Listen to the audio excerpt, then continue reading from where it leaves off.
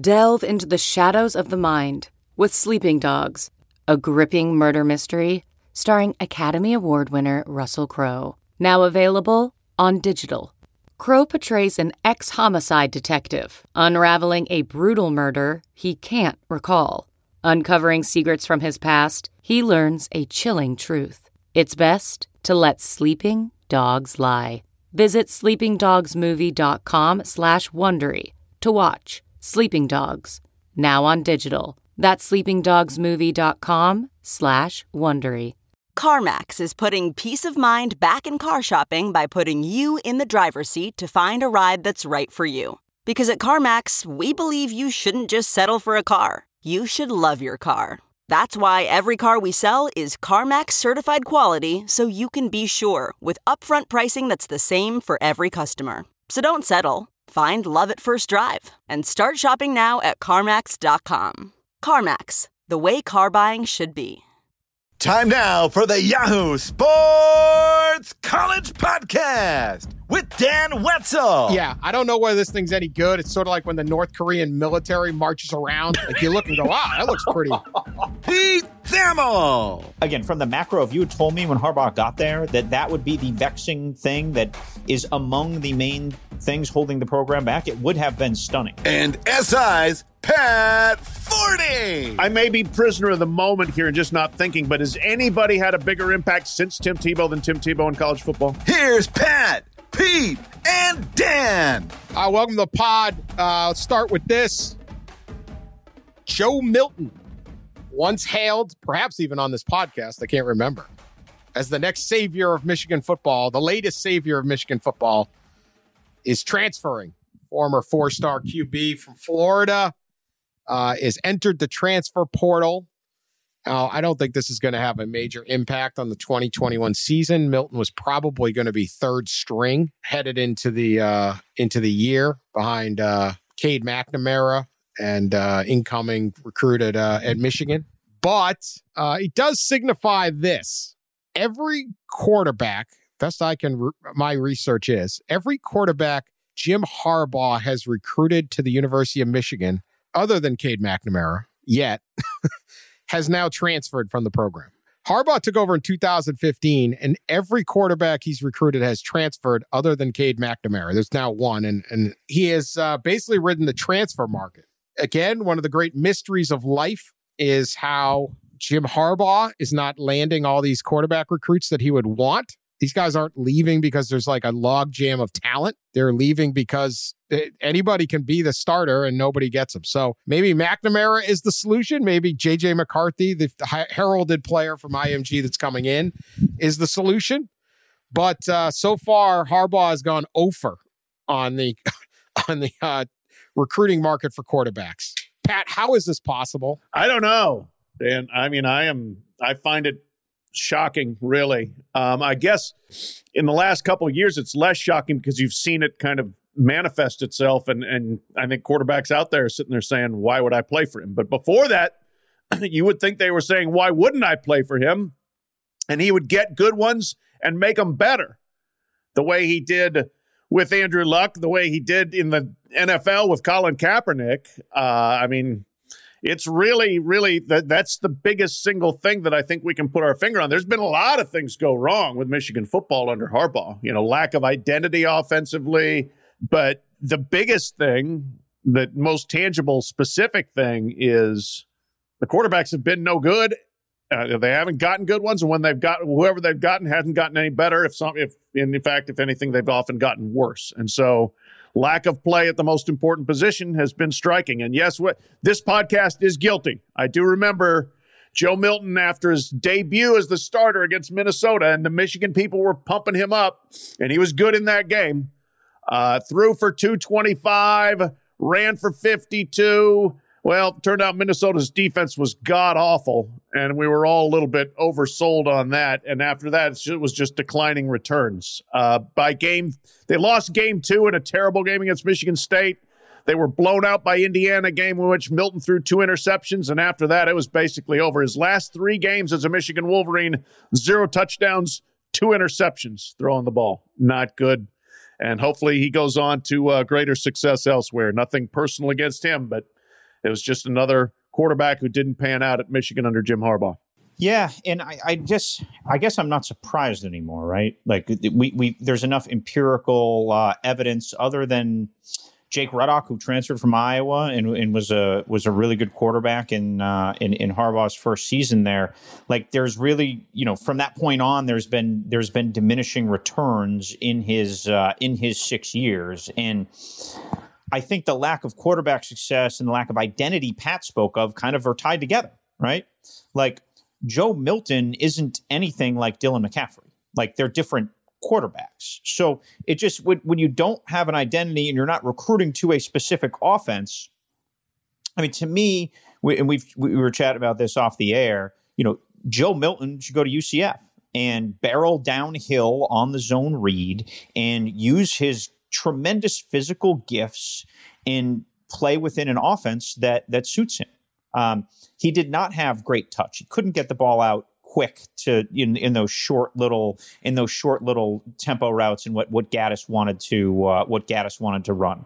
So go in an offense that's going to highlight what you can do as a quarterback first. The Michigan quarterback failure, again, from the macro, if you had told me when Harbaugh got there that would be the vexing thing that is among the main things holding the program back, it would have been stunning. But as we have watched sort of failure after failure and transfer after transfer at that position, again, this isn't the fault of the players, right? There's been poor identification in the coaching staff. There's a lot of coaches who really like the McCarthy kid who's coming in there now. He's a little bit of a physical late bloomer, which is why some of the bluer bloods didn't pull the trigger on him initially. And he really could be the answer. But at this point, when I hear he could be the answer at Michigan, I roll my eyes. Because there's been about 5 answers, and they, at a certain point, you got to ask what the question is, and that's what Michigan hasn't told us.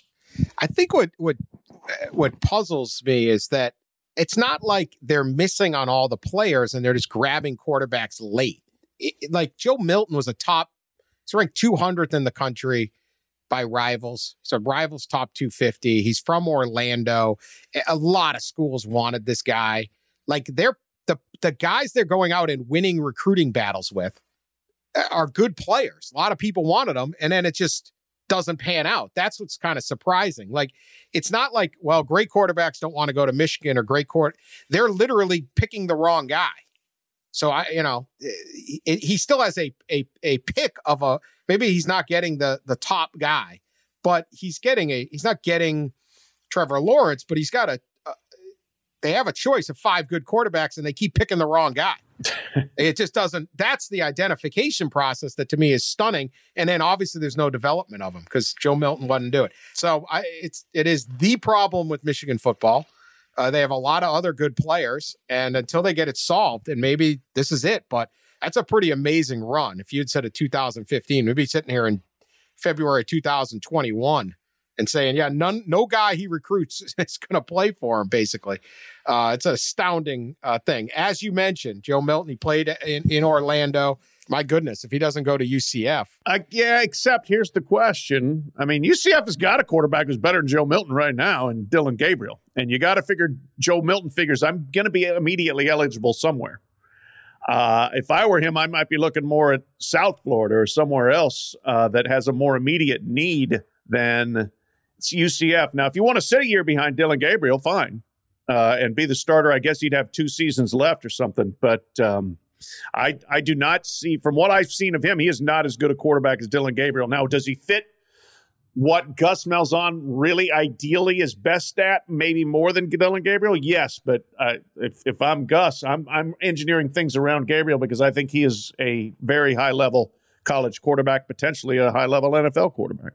Well, it's a pretty nice bridge, right? If you're Gus, and again, I don't. Joe Milton has not committed to UCF yet. This is just our podcast. We're spitballing here. It just happened transfer before portal god, right? Like, but that's a pretty strong bridge. And maybe Dylan Gabriel allows Gus to adapt and evolve a little bit, like he took in his long 8-week reflection, and because he has some gifts that are clear and maybe different than some of the quarterbacks Gus had a lot of success with at Auburn.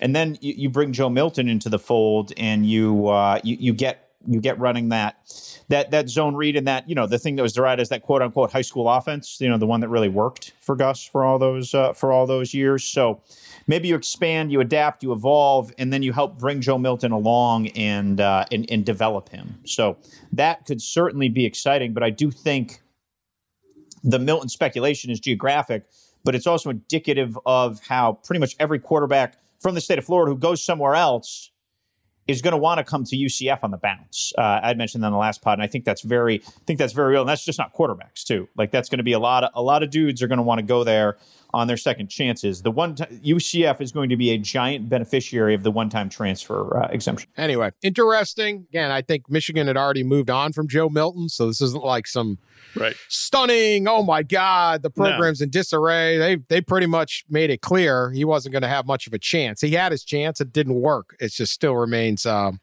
to be, as always, an interesting season in Ann Arbor, and they probably better off without that situation.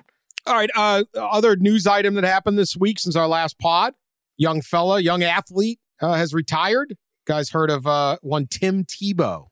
Tim Tebow is retired. Played a little college ball back in the day. Rings a bell. Tim Tebow is lefty, giving right? up. Yeah, lefty. Giving up on being a baseball player. He had, at 33, he had somehow secured an invite back to Mets camp, which I thought, since they can't sell tickets to spring training right now, maybe they can. I was like, what? If you haven't made the majors by 33, time to give it up. You're not going to make it. You haven't gotten above double-A ball. You're basically just Michael Jordan screwing around. Tebow has retired from the baseball deal. Obviously, he had a brief NFL career, had one extremely memorable playoff victory for the Denver Broncos that I think Pat still is celebrating. With you, buddy. I celebrated with you in a bar in New Orleans. I hugged you and spilled beer on you, I believe. That is true. That did happen. I forgot that there was a football game involved. You're always hugging me. Oh, yeah. I believe it was a violation of harassment laws, honestly. I did enter your personal space. I do think I caught you off guard entering your personal space, too. Yes. Uninvited hugging and alcohol spilling. Were you at your dive bar, Dan, that you love in New Orleans, the one on that side street where I've darkened the door of with you many times? Evelyn's Place. It's not Evelyn's Place anymore. Miss Evelyn passed away, unfortunately. No. Great woman, Sorry to hear that. though. Yeah. But she was awesome. Miss Evelyn passed away, and they changed it to something else. So I think next door, I think I go to Sneaky Pete's now. I don't know. It's right next door. But it probably was. It was certainly a chance. Who knows? Some dark. It wasn't a place. nice bar. Let's put it that way. It wasn't an upscale place. That's a safe bet for Dan in New Orleans. It was not cheap beer. Yeah, not tablecloths and no, none of that. I don't know what you guys were expecting. If you're gonna hang out with me, yeah, right. We know. Is it a trendy place? No. Yes.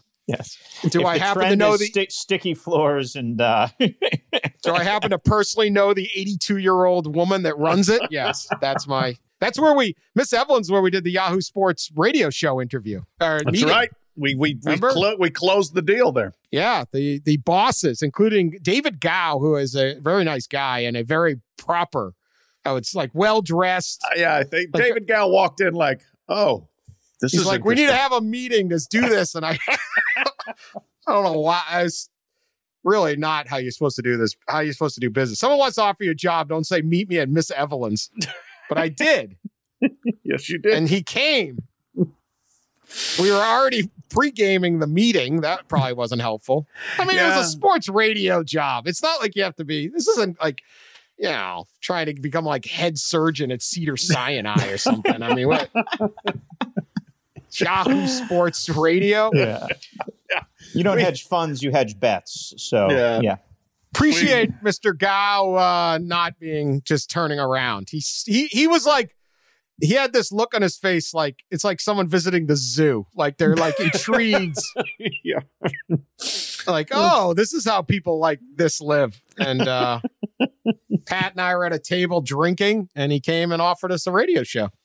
Yeah, that was actually the precursor to the podcast, which was the precursor to this podcast. Yeah, so thank you. Thank you, David Gow, for not being completely mortified by going to Evelyn's. Where the hell was I? Tim Tebow retired from baseball.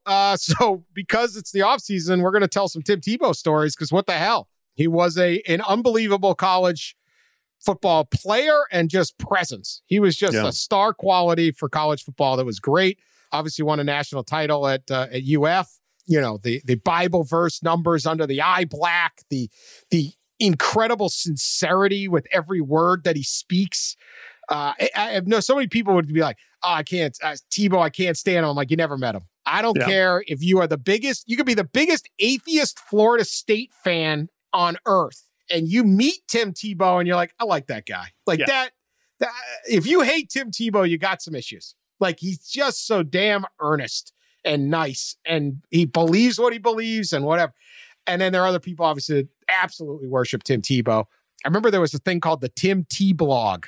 Somebody like literally made a blog back when blogging was the big thing, just about Tim Tebow, the Tim T blog. For NFL, he was just not a good enough quarterback, and he had this odd, and not odd, it's just him. He's earnest. He refused to play any other position than quarterback. Like literally would not do it. He made it to the Patriots. I remember visiting him in camp during that Patriots thing, and I remember people I know in the Patriots, Bill's trying to convince him to, like, Belichick's got 500 plays to run for Tim Tebow if he could just get him to stop wanting to be quarterback. Tebow wouldn't do it. And then Belichick, I was actually at the third preseason game for the Patriots when you basically, if you're playing, you're on the team. If you're not, you got no shot. And Tebow never got off the bench. Belichick had enough at that point. He tried out for the Jets, the Eagles. Nobody could. If Belichick doesn't have a role for you, there is no role, right? And if he's not, if you're not willing to listen to, especially at that point, like, hey, you could be Tom Brady's backup and do like be the Swiss Army knife, and you're like, no, like he just crazy. And then he said, yeah, I think I'll give baseball a shot. Whatever. So Tim Tebow thoughts, Pat. Yeah. Hey, he did. He gave us one great post pattern in overtime against the Steelers to Demaryius Thomas. Thank you for that. This is a college football podcast, not like a Bronco fan. You know, that's your other podcast. We're getting to that. We're backpedaling. We're backpedaling. But other than that, he was painful in the NFL. I mean, when Mike McCoy was the offensive coordinator and they created the most Cro-Magnon offense imaginable to try to make it work with him, and they won games. They actually were like 6-1 with him starting, but it was like throw the ball 6 times, run the option like 15 times, and hand off 35 times. It was just like incomprehensible as an NFL offense. But in college, I will say this: I may be prisoner of the moment here and just not thinking, but has anybody had a bigger impact since Tim Tebow than Tim Tebow in college football in terms of people that reacted to him either very positively or outsized negatively? Cam Newton. Cam. That was a 1 year thing, Dan. That was a 1 year thing. Like Tebow was 4 years for 3. Yeah, right. Really 4, because he was this really precocious backup on that first title team and would come in third down packages for Chris Leak and get first downs and stuff. So you could feel the legend budding then. But yeah, for 3 full years, he was the center of the sport. Yeah, I mean, and that's the thing. And it was, as Dan said, this was a guy who had an incredible and utmost sincerity about him. And for the people that like, oh, he's so over the top about the religion, here's what I always said is, you know what? He actually does good things for people. Like he unbelievable charitable, giving of his time, involved in whatever you asked him to do. And if you're going to not like that guy, I think you got to check yourself.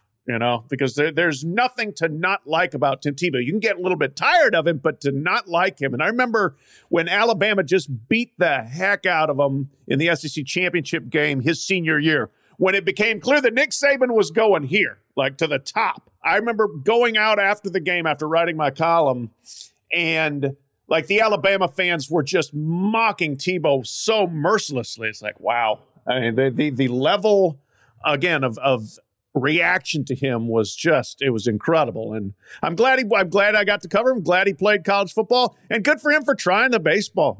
Fine. He wasn't good, but he stuck at it. And, you're going to go play 77 games in Binghamton and 81 games in Syracuse, as I think he did. That's actually an investment for somebody who could do plenty of other things. So my hat's off to him as an athlete.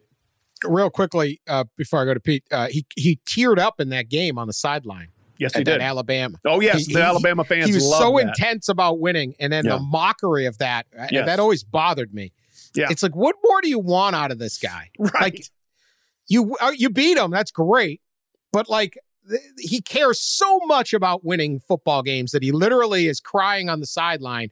That's not a sign of weakness. No. Like, I hated that. People are like, Tebow teared up, Tebow. Yeah, people, there was a lot of, and I get it. He did get a lot of attention, but. Yeah, you'll appreciate this, Dan, because it's a literal collision of your worlds. I believe, and this is my memory, and the game was like 12 years ago, the first play of that SEC championship game was that little shovel they used to run to Hernandez. The tight end would cut through, and they'd run it up the middle, and they'd gash people with it, and that thing just got stuffed. Like, it got smothered on the first play. And it was pretty much, when you look back, like the game was over there. Like Florida couldn't move the ball an inch. Saban had kind of figured out that spread stuff. And that was Dan Mullen's calling card. He used to do it with like Paris Warren and Alex Smith at Utah. And then they brought the tight end in because Hernandez was just a dynamic athlete. So anyway, that's what I always remember about that specific Alabama game in the SEC championship. As for Tim, like, he was a delight to cover. So what bothered people most about Tim Tebow was how big he became, which Tim Tebow had no control over. Right. Tim Tebow did not want ESPN to talk about him every 30 seconds. Tim Tebow was not jumping in front of cameras. He was just a completely decent, kind, thoughtful guy who navigated like this. It was just at the onset of social media when Tim Tebow started there too. So like all the challenges. And again, poor Tim Tebow, right? He's the star quarterback. But all of the sort of day-to-day campus challenges that can come with being a star were forever magnified, once everybody got a camera on their phone. And it was about that time when that happened to Tim. As we were talking here, I pulled up a story I did prior to the 2007 season. And this is a quote from Tebow's brother, Peter, who was kind of like his caretaker at Florida, meaning like in his last years there when it was hard for Tim to go in public, Peter would go get his dry cleaning and that kind of stuff. And he said, he's a legend on campus. He's more of a legend than a person, actually. And I thought that like really summed up what Tim Tebow was, because he was like larger than life at a time. I feel like that mid-2000, late 2000, you start with like the Bush Leinart teams at SC, you go to those Florida teams, you bring in Alabama. That's when college football really turned into a 365-day-a-year sport. That's when college football turned into a national sport. That's when the TV contracts went from millions to billions, and everything blew up. And all of a sudden, like, you just didn't have the Gainesville Sun covering Florida every day. You had an ESPN reporter. Like, there was an amplification during that decade that was pronounced. And Tebow was obviously the face of it at that time. But yes, you would not find anyone who was around Tim Tebow who would be like, oh, he was actually a jerk, or oh no, he was completely genuine, and he was a joy to spend time with and cover. He's one of my favorite athletes I've ever covered. I mean, he was interesting, he was compelling. People loved to read about him. He was thoughtful. There were different layers to him that were just beyond. I mean, I remember calling to the prisons he went to visit, chatting with his parents about his faith, the brothers, and then the industry that sort of percolated up around him. Imagine how much money Tim Tebow would have made with name, image, likeness, the most. Oh, wow. I don't think there's a college athlete, maybe Zion and Tebow in the last 20 years, would be the two that would made the most money of name, image, and likeness. Zion make it all on the shoe deal. Tebow would get that. But I think about like how much he could charge a mega church to go speaking. He is such a good speaker. Think about that. Yeah. Great speaker. I mean, he goes up to one of those mega churches in Jacksonville, is 15,000, does 2 sermons. I mean, he's got a book. He could have written a book about his faith while as a sophomore. So many different things. He used to go after practice almost every single day to the children's hospital or the hospital in Gainesville to visit kids. And I remember him saying to me, because we talked about it, because I interviewed him about Hernandez once, and he talked about how the weird thing about Aaron was of all the guys on the team, he thinks Aaron Hernandez came with him the most. Really? Like he would go to the hospital visits while he was, like sucker punching bar owners and, maybe being involved in shootings in Gainesville. So it was a little dichotomy of Aaron, but he almost every day he would go after practice. You think about all the demands on this guy, and you think, well, hey, you want to be the college athlete, right? The attention of female students, the adulation, just the hanging out. I mean, he no doubt got all of that. Whether he's really saving himself for marriage or whatever, but whatever, just being around somebody. But he was still doing that. Like, it wasn't just when the cameras were there that was so interesting. I want to read this. You talk about how fascinating it was. So I talked to him when he was going to become a Met, when he decided to give baseball a try. And he gave me this quote. I'm looking this up. This is from a 2016 column when I got him on the phone. And he said, I think a lot of people don't get it or understand it. They say, why? Why go into a different position? Why not go to a different position in football? It's because it's not the game of football. It's what you love doing in it. For me, it was the position of quarterback. And for now, it's pursuing what's in my heart and what I want to go after, being the best baseball player I can be. By nature, I'm a people person, and I like making people happy. And as far as pursuing your dreams and your passion, you have to do what's in your heart, not what other people want to do. And that's where I think it's tough, because you've got to choose your passion. You've got to choose your heart more than what people want to do. And that's what I've always tried to do. He later talked, playing quarterback meant so much to him because it was the leadership position, trying to get all these guys organized and make the offense work. That's what he loved about being a quarterback. And so, you look at it and go, what? This guy's crazy. Well, he's stubborn. Why don't you stay in the NFL? Why don't you, there's a gazillion former quarterbacks in the NFL playing all sorts of different positions. Why don't you do that? And he just says, that's not what I loved about it. And so it's like, just when you think you got him figured out, there's like this kind of like deep thought behind it. And you're like, yeah, man, go play baseball. What the hell? Right. And I think he also said in this story, I won't go through the whole story, obviously, but it was like, he goes, I'm 29. I don't have a family. Like, wouldn't you want to go give a shot? And I was like, at that point, I'm like, I don't know what age I was, but it was like, I'm like 42. I'm like, yeah, if the Mets called, I'd go down there. Are you kidding me? Like, sounds freaking awesome. Playing like minor league baseball this summer. Like, are you kidding me? Of course I'd go do it. So, he did his own thing. He's just a fascinating dude. I give him credit for purity of purpose to a degree of like, you know what? I am in this to play quarterback. I'm not in it just to make a roster and make money. Okay, well, it didn't work out. Okay, then I'm going to go on. I'm going to play baseball because I like baseball. Good. Do it. And now, you know what? He's going to go on and he'll do TV for SEC Network, and he will continue to be, I'm sure, a major figure in, Christian speaking and all that sort of thing. And he's going to make a ton of money and be perfectly fine for the rest of his life. And he got to do it his way. Good for him. I think it was Pete Abraham, who's the excellent Red Sox writer for the Boston Globe, who tweeted this week, who basically said, farewell to Tim Tebow, kind of took a little dig at the Mets for like a publicity stunt, but he said, look, Tebow, every single person who encountered Tebow along the way in baseball raved about his class, how he always had time for kids, how with autographs he signed every day. Like, Tim Tebow has a full understanding of what it means to be Tim Tebow, and he's never had a bad day. So give him credit for that. For our college podcasting purposes, here's a question. Should Tim Tebow be on the set of Game Day? Probably some changes that are going to be coming soon there with Lee Corso. Is he that compelling of a figure where he could be on that main set for the next 20 years? I think he's compelling. I'll let Pat say this. I'm going to get mine out because you got more experience on this, Pat. You've worked on Game Day. I think he's compelling. I don't think he's that good on TV.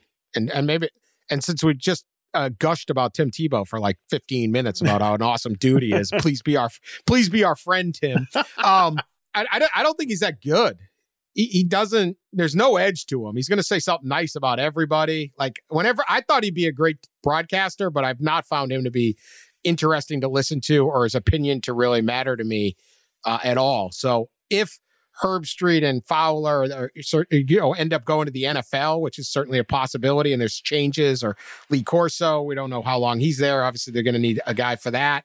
I don't know that he's really that interesting of a broadcaster. Pat, what do you think? I agree with you. I think that obviously from a name recognition standpoint, he would be phenomenal. But from an actual content delivery standpoint, you could work with him. He could get better, and they do work with people in those roles. But it's also, you to a degree have to be kind of ready-made for that. Like they are not throwing you in Lee Corso's seat and saying, hey, take a couple of years and work your way up to being good. That's too big a spot. And they've got other people. Look, I think that spot is sitting there waiting for Nick Saban when Nick Saban retires, unless he waits till he's like 80, and then maybe not. But I think with the dynamic they got now, from a Corso standpoint, if you look at it, you got Herbstreit, quarterback, you got Desmond, player. They throw Pollock on their player. They need a coach, and you can't really put Tebow on. I don't think in Corso's spot. So I don't see that as being an easy fit for him. What about Pat McAfee? They put him on there, and he's kind of got that upbeat, that Corso entertainment vibe. Yeah, no, that's a good point. And I know he's not a former coach, but he's got the off the wall vibe. Yeah, and that's they certainly like that, and I think that they, Lord knows ESPN is highly attuned to metrics and things like that, so they know that Pat McAfee is gaining popularity significantly, and maybe attracts a little bit of a different audience than the Bedrock Game Day audience. So yeah, that wouldn't surprise me necessarily if he ended up in something like that. I'll get to you quick, Pete, but the best broadcasters are, and this is a mistake TV makes, I think. If you look at that, what made Game Day great? Corso in his prime, Herbstreit, and you have Desmond and you have Fowler, right? And then Reese Davis. But Kirk Herbstreit played 1 year he was a semi-prominent quarterback at Ohio State he was a 1 year starter. He's not Tim Tebow. He was Kirk Herbstreit, right? Yeah. And Desmond obviously is a megastar. Everyone knows Desmond Howard. Lee Corso was not the prominent coach, right? I mean, he coached Indiana. So, right. But they were great broadcasters. Lee Corso is a great broadcaster at what he did. And Herbstreit obviously is a brilliant broadcaster. So it's like, don't fall in the trap of we need the names. That's what they do on these NFL shows, and the NFL pregame shows suck. All of them. Because they got a bunch of names saying nothing, and you're like, I don't know what we got, and we have to have one of everything. We got one offensive player. It's almost like those CNN political ones where they literally have every racial group. It's like the freaking Brady Bunch up there. They got people in all the different squares. You're like, what? There's too many people talking at me. Now we need the position of a male Hispanic from the Midwest. It's like the village people. You need it. Yeah, it's I think we could figure some of the stuff out on our own. Get me 3 good broadcasters. And so if you look at that show, took off with 2 guys that really had not, I don't want to disparage anyone's career, but we're not Nick Saban and Tim Tebow. And Saban would be pretty funny, though, watching them talk. That would be an interesting conversation, but not for long, unless they're both into it. Yeah, I think that's a really good point about quality of broadcaster rarely equates to quality of player. Aikman's really good and Romo's really good, but yes, I generally agree with that assessment. I haven't seen Tebow enough to really have a hard and fast opinion on him as a broadcaster, but I will say this, he doesn't have an edge to him, right? He's just not. He's incapable of having an edge. And you do need, and in college, it can be a little softer, but I think people like McAfee, because he has that edge. And the key thing going forward here, and we're all feeling this in our industry in some way, is McAfee brings in a gambling crowd. Watching the Fox show and then watching the ESPN show, kind of, flipping channels between them last year. I watched both more this year, not being out most Saturdays than any other year. It'll be interesting to see. I feel like the Fox show maybe had a little more youthful vibe because you've got Reggie, you've got Matt, you've got Brady Quinn, who are all in that younger set. And Urban's certainly not young, but he's younger than Corso, So I think this is a pretty safe prediction. I feel like and they pick games on the Fox show and kind of talk openly about their lines and stuff. And they obviously pick games too on game day. I feel like we will feel a precipitous paradigm shift in the next year or two to like straight up gambling promotion, because that's where a lot of this industry is going. And maybe that's McAfee's role. I can recall, and I don't like watching tape and analyze the shows like somebody like Richard Deitch would do, but like I can recall like sometimes I'll drive around on Saturday mornings and I would listen, and McAfee would be like picking games. And I picked them last week and they're giving 6. And like that is going to really, really be in our faces. Like SVP has sort of brought it into the mainstream on ESPN, but I really feel like in college football in particular, with 10 of the 50 states now, you can bet on your phone, and that number is only going to go up. I really feel like there's going to be a giant shift to gambling talk being a big time piece of these games, and it's not going to be coded gambling talk. It's going to be straight up gambling. And which is funny. What it was. Yeah. Oh right? Well, and before, at one point it was just strictly verboten when I worked there, and I would put point spreads in the 40-yard dash, and they'd take them out. Like, no, we're not going to discuss that. We're not here to promote gambling. Okay, Mother Superior, I apologize. Remember the NCAA would ban, it would not give a pass, this is a long time ago, a media pass to the NCAA basketball tournament if your publication took gambling ads. Well, it even went further, Dan. I'm actually going to write this story at the Final Four this year, so don't steal it, Pat.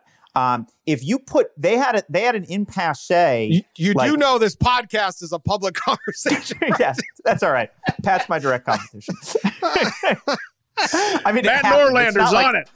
It's not like some secret, but there was an impasse where if you published point spreads, it wasn't even gambling information. If you published point spreads, there was like a face-off of Final Four, and this is not kind of our generation. Speaking of me and Pat, like the last 20 years, this is like maybe 10 years, a little more prior to that, like a Malcolm Moran kind of generation.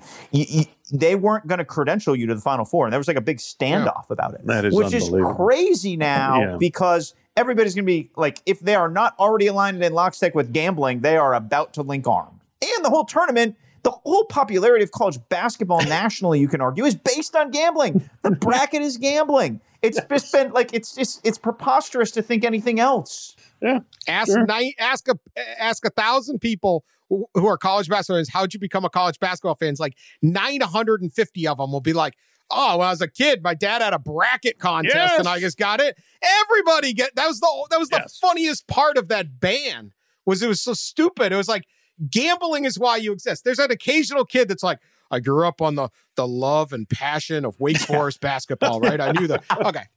Other than that guy, it was the gambling.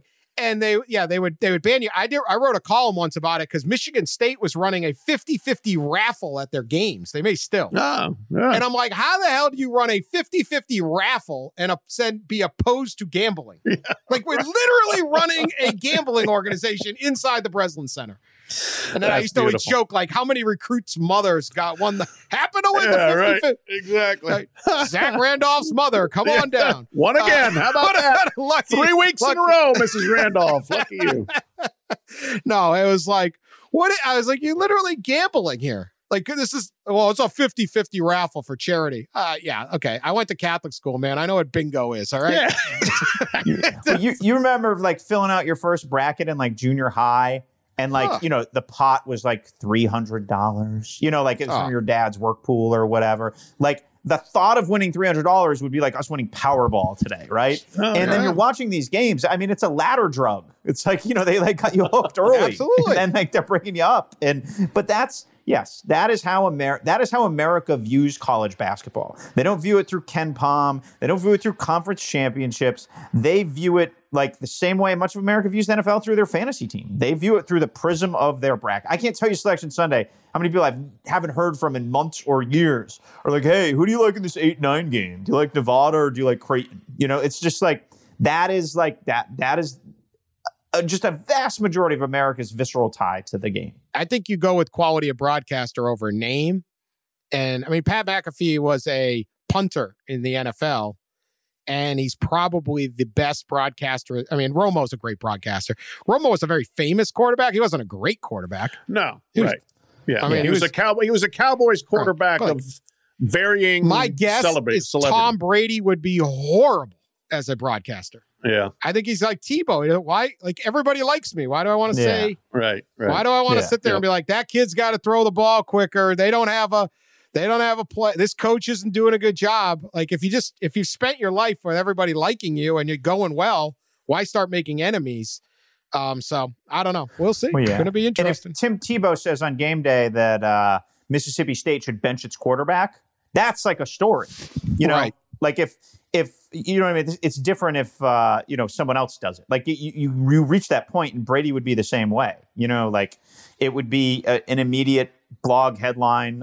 Yahoo would certainly put it on the front page. Yeah, like you become like you reach a certain rare air in a sport, and you become media. What you say is a story every time.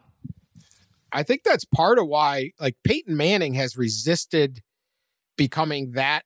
Like they would pay Peyton Manning a gazillion bucks to be the Chris Collinsworth would be gone so quick. Yeah. Peyton Manning would be your ideal NFL broadcaster. He could make $20 million a year or something like that, doing 20 games, or he could be on a morning show or whatever.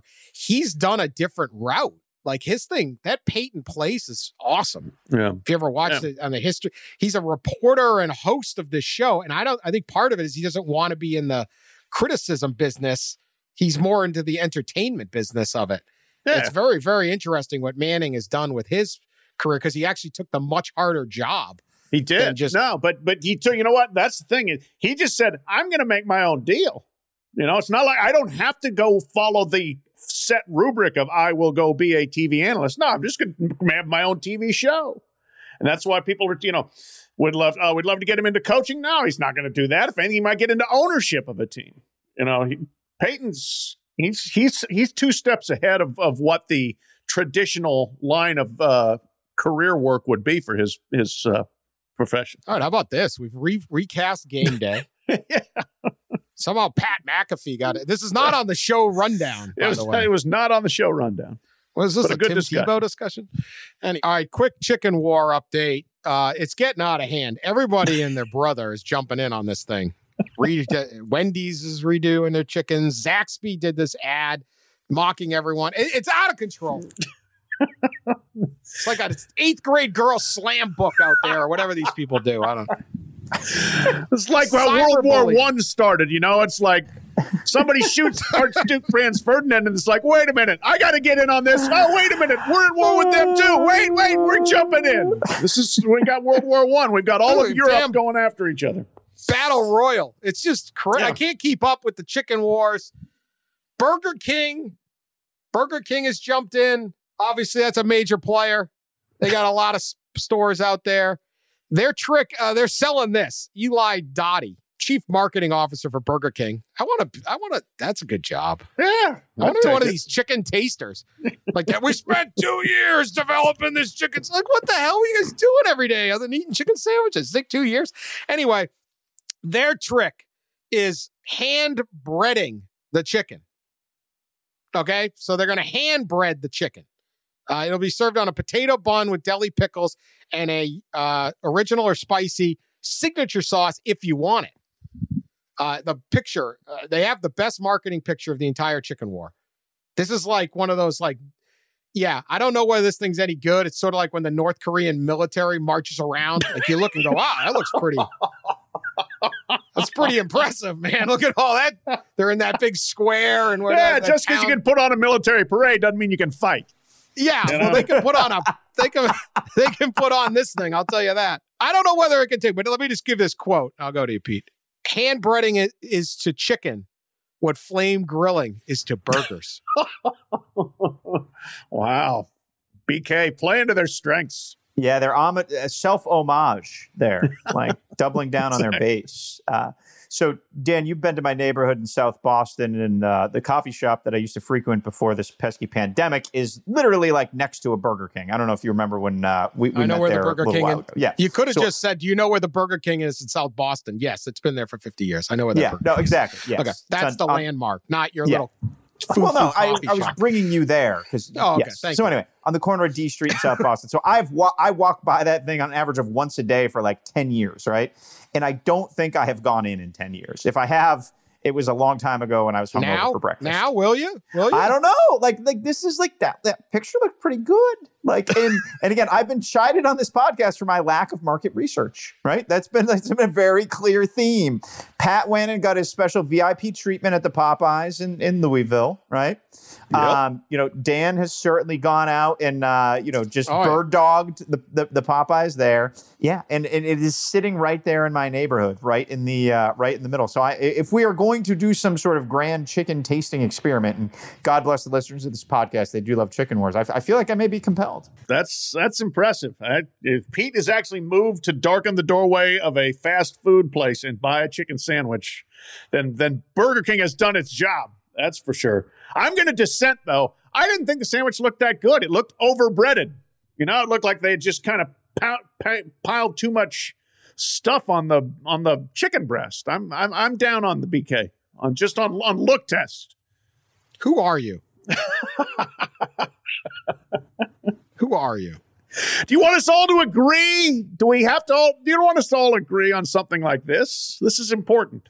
They're going to think we had a pre-show meeting to be like, Pete likes the sandwich, Pat hates it. So think of something to say. You might be surprised to know there's virtually no preparation to this show. It's literally turn it on. I don't know if I trust the king on chicken. That's my thing. I've always been scarred at this incident that occurred a long time ago. My friend Johnny Berry and I went to a Burger King in Brockton, Massachusetts, and we went in, and they said they were out of burgers.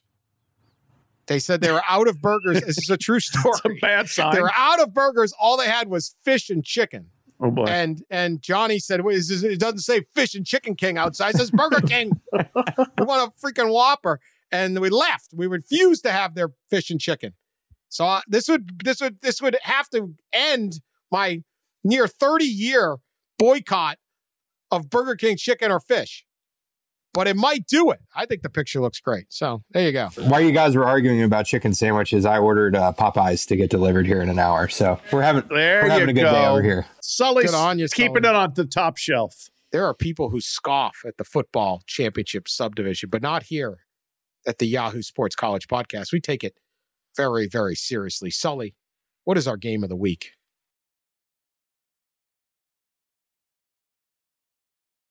This is the FCS Degenerate Minute. Couldn't find Fox Sports Southwest Plus for the McNeese Tarleton thriller last Saturday? Have no fear, fellow football degenerates. We're set for a full slate this weekend as 4 conferences begin their march to Frisco. Let's begin with the top 5 showdown as number 5 South Dakota State travels to the Unidome to battle number 3 Northern Iowa Friday night. Stud running back Pierre Strong Jr. and the Jackrabbits are laying 2.5 points on the road. Kickoff is set for 8 p.m. Eastern. Catch the game on KiloLin.com as coverage will be provided by our friends of CW of Black Hills. Saturday and Sunday samplings feature 10 televised games. Make sure to check those local listings. For YSCP, I'm Sean Sullivan. All right, our NPR-esque correspondent there. Beautiful work. Beautiful. Yeah. SDSU, not San Diego State University, South Dakota State versus Northern Iowa. Pat, you can pick first. Who you taking? Well, you don't just walk into the Unidome, and expect victory. Unless you're really good. And the Jackrabbits are. And I know this because I have a South Dakota State Jackrabbit t-shirt. So, since I have the t-shirt, that is all the knowledge I need to say, take the Jacks, lay the points, 2.5. Let's roll. So I have a very distinct memory of 2 years ago before the start of the season. And you guys are going to laugh because I don't actually remember where I was, but it was when we were actually traveling for games, and I was at a sports bar to watch Wake Forest versus Utah State and Minnesota and South Dakota State. And I can't remember if they were on the same night or back-to-back nights, but I believe I was in Dallas before the Auburn-Oregon game, and I went to a sports bar, and I have vivid memories of Jabor Gibbs, the South Dakota State quarterback, pushing the Minnesota Gophers to the limit. They need to win, escape with a victory.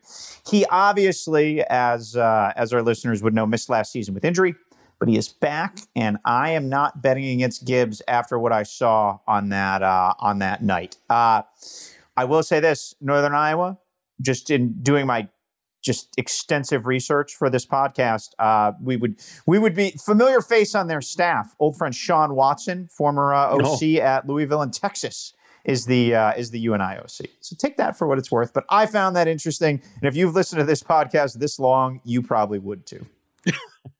So you're taking Jackrabbits. I am always offended by University of Northern Iowa. Offended.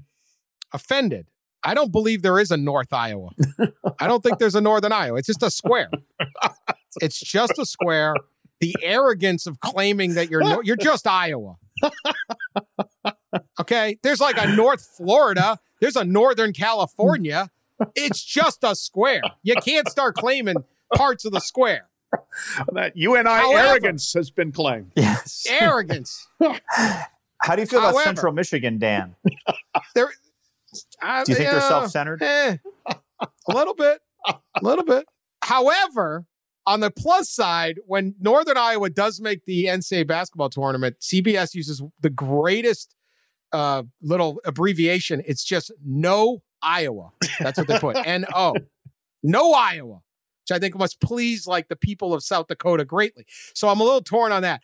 So I'll guess you what? Because of that, I'm going to say who the hell's playing them? South Dakota's coming in there. South Dakota State's coming in, and they're going to get no Iowa. They're going to lose and go home. They're going to say no more to Iowa. So I don't like you just claiming the northern part. You're not even Mason City. Like, that's at least in the north. You're barely there. No Iowa. Yes, Iowa. I think that means you picked Northern Iowa. I think I did. Okay. I don't think at the start of that rant, I don't believe I was going to pick them. I somehow talked myself into it. This long and no one's brought up Ali Fukmanrouche. Is that how you say it, Pat? Ali Faroukmanesh. Gosh darn it. Faroukmanesh. He's an assistant coach somewhere now. At Colorado State. I saw him last year. Talked to him in San Diego. Yeah. Epic. One of my favorite stories I got to write for ESPN was when he hit the shot to beat Kansas. Anyway, Sully, do you have a pick? I do. Sorry, all good. Northern Iowa, this is actually a revenge game. Last time these two teams took the field in 2019 in the playoffs, Northern Iowa beat them 13-10, defensive slogfest. Northern Iowa's bringing everybody back, according to great reporting from the Gazette. So, I'll back Northern Iowa. I'll go with Dan. All right. We're on this, Sully. We're on this. One other quick update from earlier in the pod. The Evelyn's Place bar is now called the Backspace Bar and Kitchen down in New Orleans. They did snazz it up. They actually added light. Not sure there was electricity in there before. It seems like, according to the pictures, they apparently dusted the place. So that was good.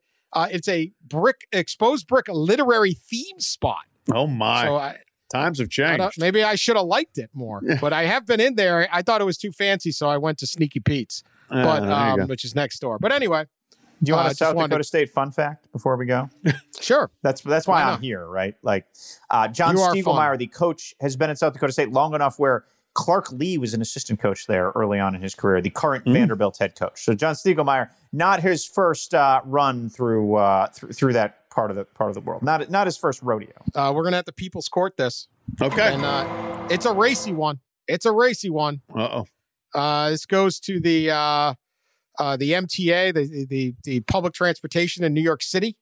A little issue: a Metro North worker resigned last month after the MTA's watchdog, I had no idea the MTA had a watchdog, caught him having relations, I'll put it, with a woman while collecting overtime pay. He was still on the clock.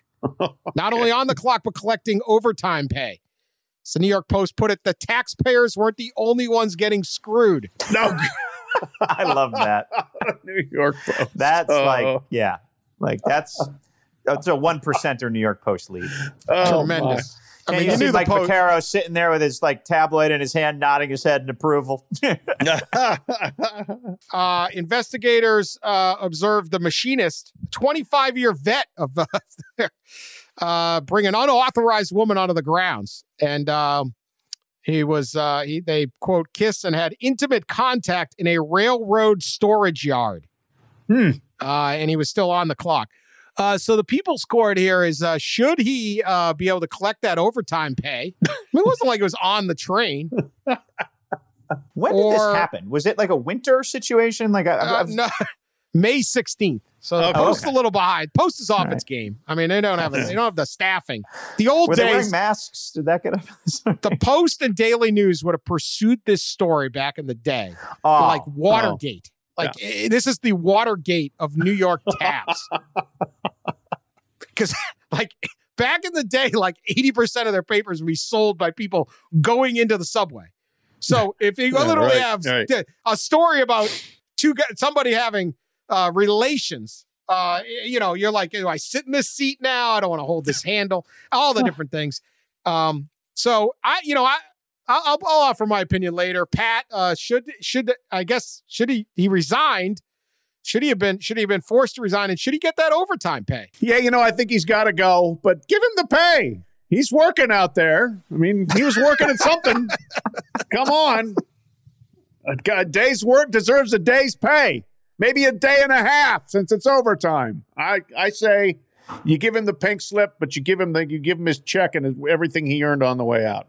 Yeah, I mean, you got to fire him, right? Like there's certain baseline things. As much as I was trying to think of a creative way to keep him, that would be really difficult to do at this point. So I think you send him out with his paycheck, no overtime. I think that's where you cut the line. I think what makes this galling to the people of New York is that he was getting extra pay for his extracurricular activities. So just give him his baseline severance, send him off, and yes.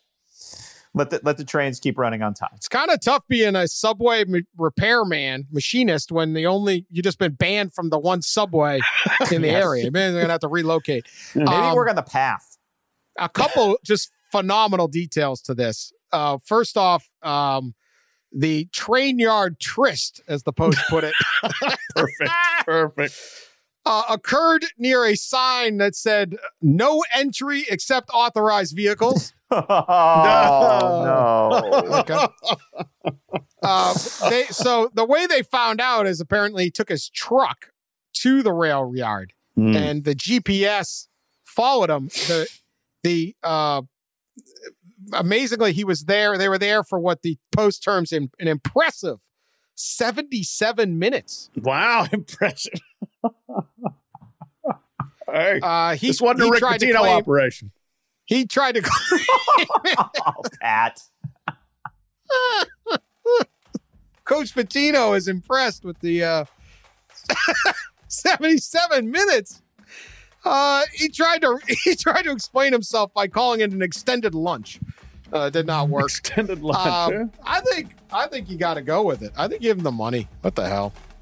I mean, guys, 25 years out there repairing train yard. I mean, come on. Someone can, you can romance somebody at the train yard. Yeah. Pull that off. It's like one of those things, like beautiful view of Yonkers or something. Like, never seems like that's. So if you think you're having a tough day at work, there's that. Anyway, all right, that's all. That's all we got. We got to end at this. I don't even know what the hell this episode. We may was. actually get fired now. By the way, we may have fired ourselves. I don't know how. Thank you for listening to this nonsense. Hopefully, we're back. We'll again. be back. We're back next week. So please subscribe. Share us on social media. Talk to you then.